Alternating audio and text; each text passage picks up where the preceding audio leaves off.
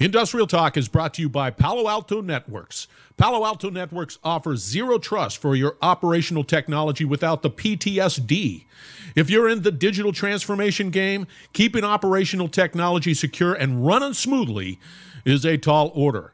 It's enough to make any coolest operations director wake up in night sweats. Palo Alto Networks Zero Trust OT Security delivers comprehensive visibility and security for all OT assets, networks, and remote operations.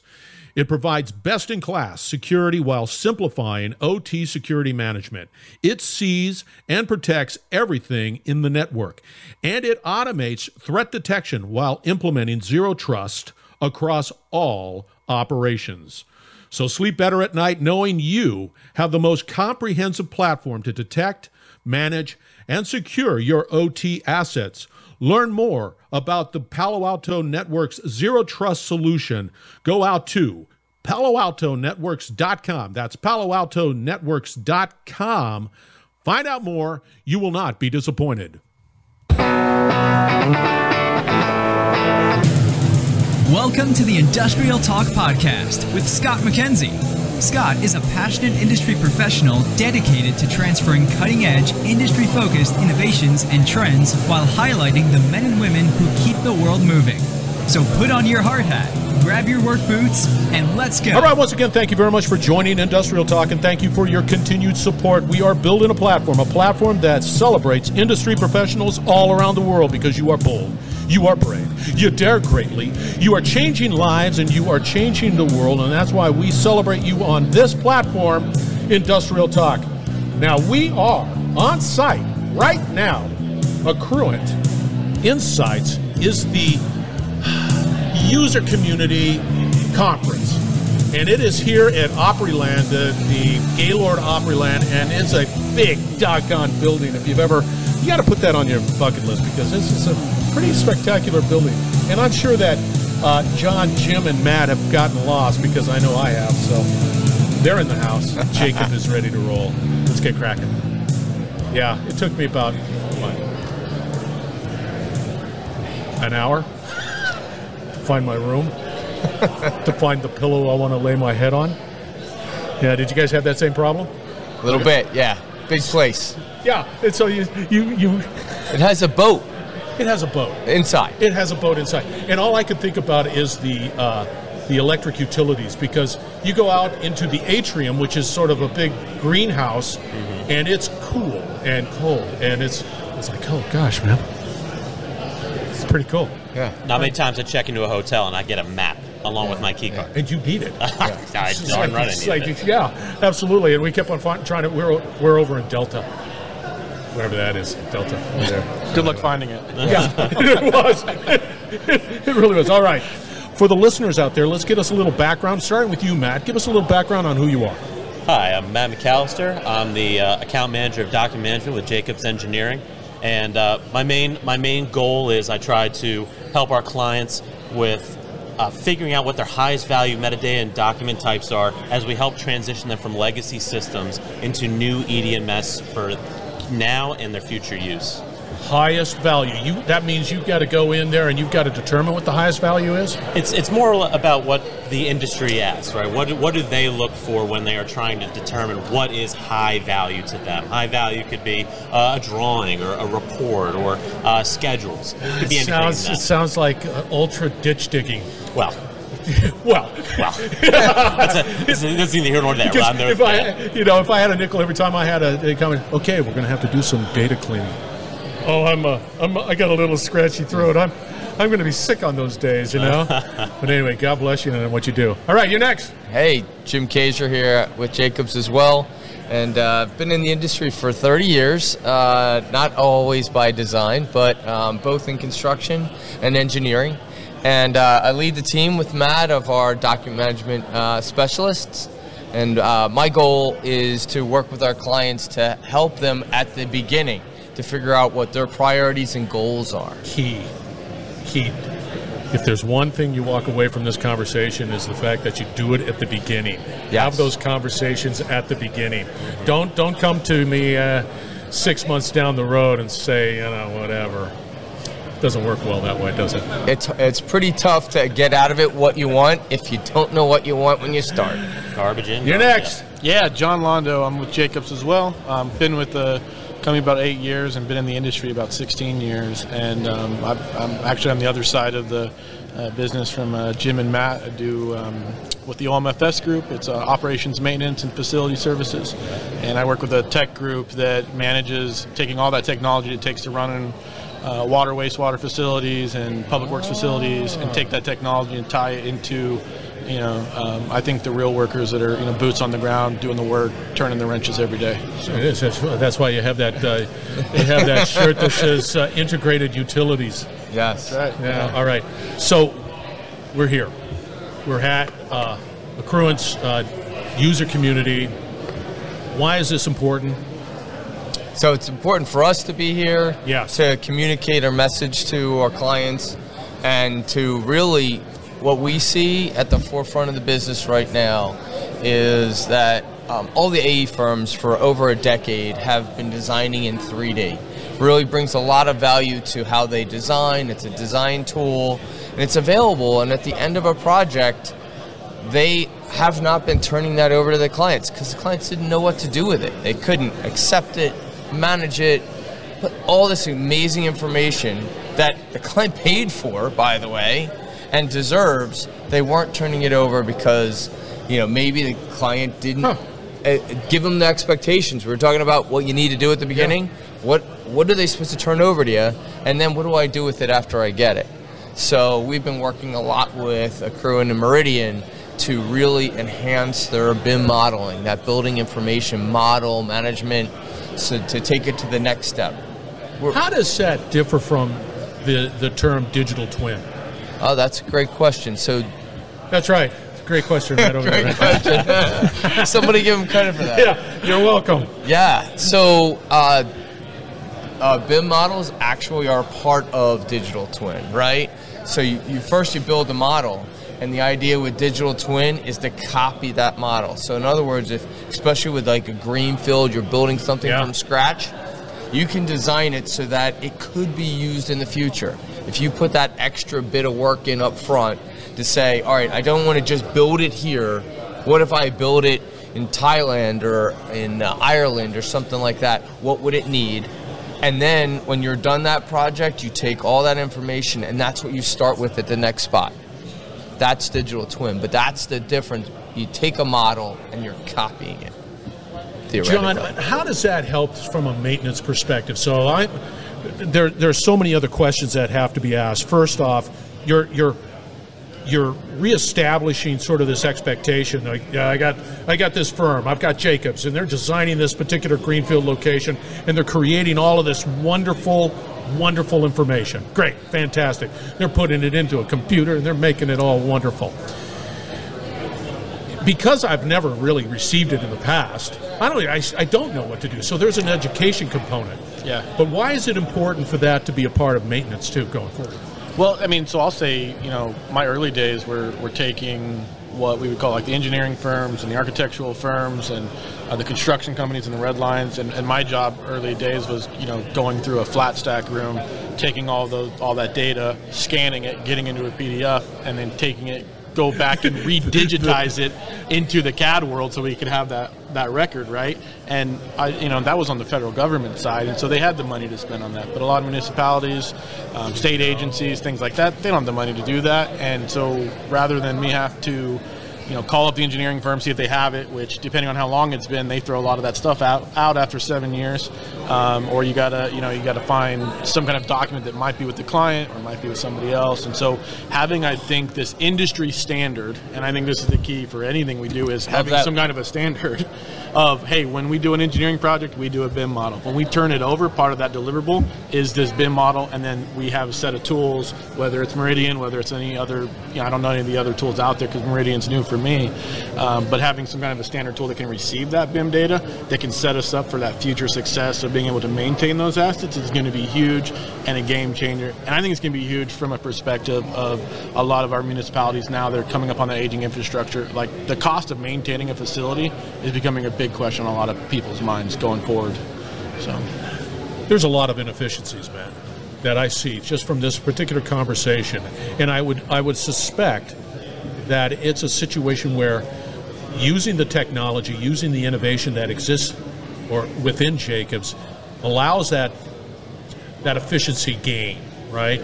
Because you still have to, to your point, I've got to do that hard work. I've got to do that, what is important, what's not important. And to John's point, you don't want it to throw away. You need to have a way of being able to evaluate. So take us into the mind of the client where, I've got this. What do I do? I see the value. What do I do? So it goes, I guess, back to the old adage of garbage in, garbage out, right? If you don't put a good product ahead to start, you're going to always fall flat on your face in the end. So it's making sure that you develop those standards, that you understand what the high value to you, your client, the people you're working with, so that you're able to bring that back to the forefront and really help create a more robust environment for you as well as the clients that you're working with. Jim, that's all great. That's all wonderful. Got it. And there's a lot of heavy, detailed lifting with this stuff, right? I get it. I get it. But the reality is that once you hand it over to the client, doesn't that information, garbage in, garbage out, does it have sort of that static environment or sort of quality to it where it's like, today we've just changed out a pump and we just don't even know it. It's not on those documents. And the PNIDs, well, I don't know where they're at. You hit the nail on the head, right? So that's the big thing is, first of all, getting quality stuff in, but you got to change it. It's always changing. You got to maintain that change. And you need people with skill sets. If you're in the 3D environment now, you need people that have Revit experience, Navisworks, the ability to tie those pieces of information together and even put in more information so that you can do maintenance, asset management, those things. If you put all that together and you continue that change, then not only will you save time and money on your maintenance, but you're also going to save time and money on your next project, because you can hand that model over to the next AE firm, or you do it in-house. But it's all about saving time, schedule, and cost.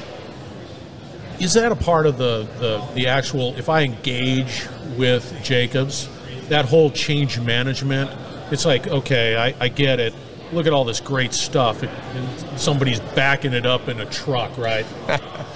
It's all good, but is that also a part of the deliverable on your part where you have to do that education and change management?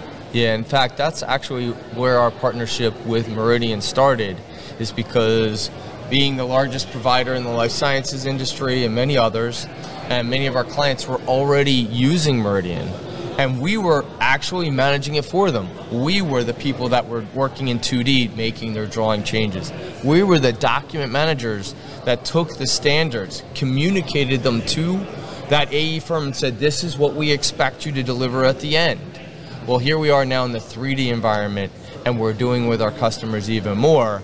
And now we have those skills that a lot of clients don't have. The license for Navisworks and Revit, they don't have skills. I mean, that's a whole nother level of families and data.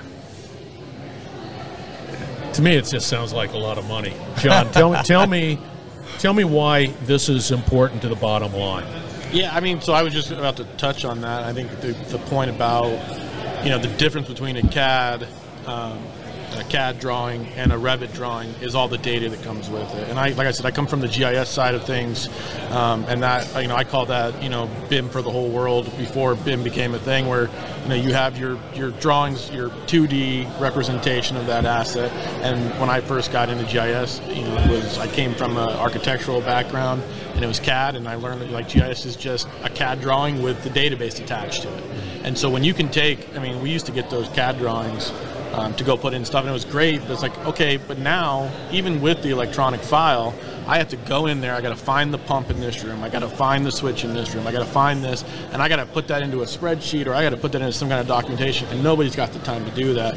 And so with, I think, the upbringing of Revit, Esri has some platforms, I think Bentley has some platforms as well with, I forget their tool, but having that database attached to that CAD environment or to that graphics side of it makes it an easy just push and pull. If we follow the proper standards around it, it's just about saving time. It's time, safety, Yeah. because the reality is that whatever's out there in the field is reflected in the documentation, which is real important. But it gets back down to how are we keeping up with it and all of that stuff. That to me is important. Matt, how do we? Is it difficult once I say yes? Jacob Solution, great team. I trust you. You're my Sherpas. All of that great stuff. Is it difficult in a very dynamic industrial environment to keep current, to keep it up to date? Because if there's any friction, if there's any friction from me saying, "Oh, I got to go over here," I'm gonna eventually pencil whip the damn thing. Sure. So is it easy? Well, there's an inherent easiness to it, but it's also hard, right? I guess I didn't really answer the question, but the best way I can really Fine. I can really say is it's easy enough to stay up with current practices, but it's about making sure that you put them into reality, right? So it's about not only following your own standards, but able to adapt to how the environment is ever shifting. A lot of great ways to do that, as far as make sure you lean on your team, make sure you lean on the staff, and make sure that you're able to keep pushing that envelope forward and in that ever-changing field. Yeah, I just think that it's because once you invest that time, energy, and effort, right, Jim? Yeah. And it's all there, and it looks great, and it's pristine, and it's all buttoned up. It's incumbent upon the client to make sure that in place are the proper change management, or it's just, we're going to call Matt again, and Matt's going to have to come and scrub it and do it again, and it just becomes this source of frustration. And you're really trying to create a solution that solves a problem, creates a safe work environment, improves maintenance in a way that, or I have visibility. So is that part of the drivers? It is. And I mean, you mentioned safety, right? Safety so is huge. One of the biggest things that you have to worry about when you're doing some of these projects is shutdowns, right? And when you have all these people that are going in to do a shutdown, if they don't have the right information, not only are they going to possibly be in an unsafe environment, but just as importantly, they have a very short window. And if they don't get the project done in that Friday night till Sunday night, then they have to shut all down, and it might be 6 months later, and that's because they didn't know what they were going into. Yeah, right? Holy smokes. Yeah. How many times have you had that conversation? Oh, we got to get this thing up and running. We got 3 hours. All right. No, and they just ramble on by. Okay. I'm going to, John, put your future hat on. Sure. Where do you see it going? Where do you see this big next, like, this is all great, this is all wonderful, but I see, like, AI, how that might impact. What do you see? I think this digital twin is a good piece of it, but it also begs the question: you can't have a good digital twin unless you got good data going in, right? And so the first crux of any problem for how do we, what's in the future and what's the next technology bring? Like, it doesn't matter what the next technology is or what the future brings. If we don't have the baseline foundational data to support whatever that next tool is, we're in a heap of trouble. We're back to square one, and a lot of times we want to go, oh, we got this new software came out, it's got all these cool features, and the marketing department did a great job of selling it to us, and it's like, and then when you finally get it, you're like, oh yeah, we still got to do all the legwork that goes into building and setting this up. And so I really do think it's digital twin. I think AI has a place, but I think the tricky part about AI is interpreting AI and making sure the AI is doing what you want it to do, not what it thinks you want it to do, because it's smarter than we are. And so, so there's a whole, probably an hour-long conversation just around the troubles around AI, but the digital twin side of it is building this model that you can take in a real-world environment, run all the physics and stuff on it in this side piece, and say, well, what if we did this size of a pipe instead of this, or what if we did this instead of this, and see that? If we get to that point, that's going to save us a lot of stuff on capital improvements projects. It's going to help us do a lot of predictive maintenance as far as when we should do things and change things out. But we can't do that until that foundational layer of data is in there. Yeah, I like the simulation component. Yeah, to be able to just say, for me personally, if I could just what if the world, right? What if I do this and then you're able to really sort of dial it in and if they're accurate, right? I mean, again, back to the data conversation, you know. You got to put the work in up front. Yeah. Keep talking about that, but then you can create scalability. Yeah. You can create that optioneering now, and that's where AI probably has its place. It's in every industry. It's in its infancy, right? But they really depend on many, many choices, and that's where their intelligence comes from. So that's why, like with Jacobs, having done so many designs, that's where we're gonna mine into that data field. Yeah, but see, that you got that challenge of saying, okay, I got to put the team together in Jacobs, and then I got to go grab Matt, and we're going to cipher through all this stuff and everything. That's some heavy lifting, man. It is. Where do you see it going? So especially in what I do, right, helping clients move from one EDMS to another, one of the biggest lifts that we have is data migration, right, moving it from that legacy terminal to the new storage device. And this is where something like AI would be beneficial. It's able to comb through those PNIDs, find the metadata that we're looking for, find the asset linkages that we're looking for, and help speed up that process. I'm not saying it's going to be a perfect process, especially to Jim's points in its infancy, but it should be able to speed up what is always the heaviest lift in moving all this documentation used for government compliance, used for maintenance, and making sure that it is accessible and easy to search for throughout your industry. I've got two things to take away from this. One, have the conversation up front, please. Have the conversation up front. It costs less, significantly less. And then all of the that was a mistake. How about that? I've only done this a gazillion times. And also data, how critical it is with data. That to me is just amazing. I just get that right, then it just opens up a bunch of doors. So, all right. How do they get a hold of you, John? Yeah, get a hold of me at john.londo@jacobs.com. Send me an email. Happy to have a conversation. All right, man, Jim. All right, Jim. Do they say Jimbo? Yeah, I've been calling him a number of things. Yes. All right, Jimbo. Jimbo, Jimmy. Yes.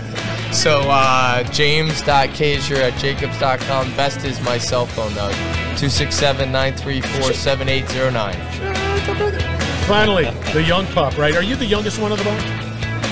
Yeah, maybe. All right, maybe. pup. I mean, look at him. All right. Hot dog. But Matt.McAllister, matt.mcallister@jacobs.com. Not to be confused with Home Alone McAllister, of course. There it is. Wow. How about that? All right, you guys were absolutely wonderful. Thank you for saying yes and being on the podcast. I really appreciate that. Thank you. All right, listeners. Experience. Yeah, it's good. It's going to be memory. It's going to be for the rest. It's just like forever. I was on this. All right, we're going to wrap it up on the other side. Stay tuned. We will be right back. You're listening to the Industrial Talk Podcast Network.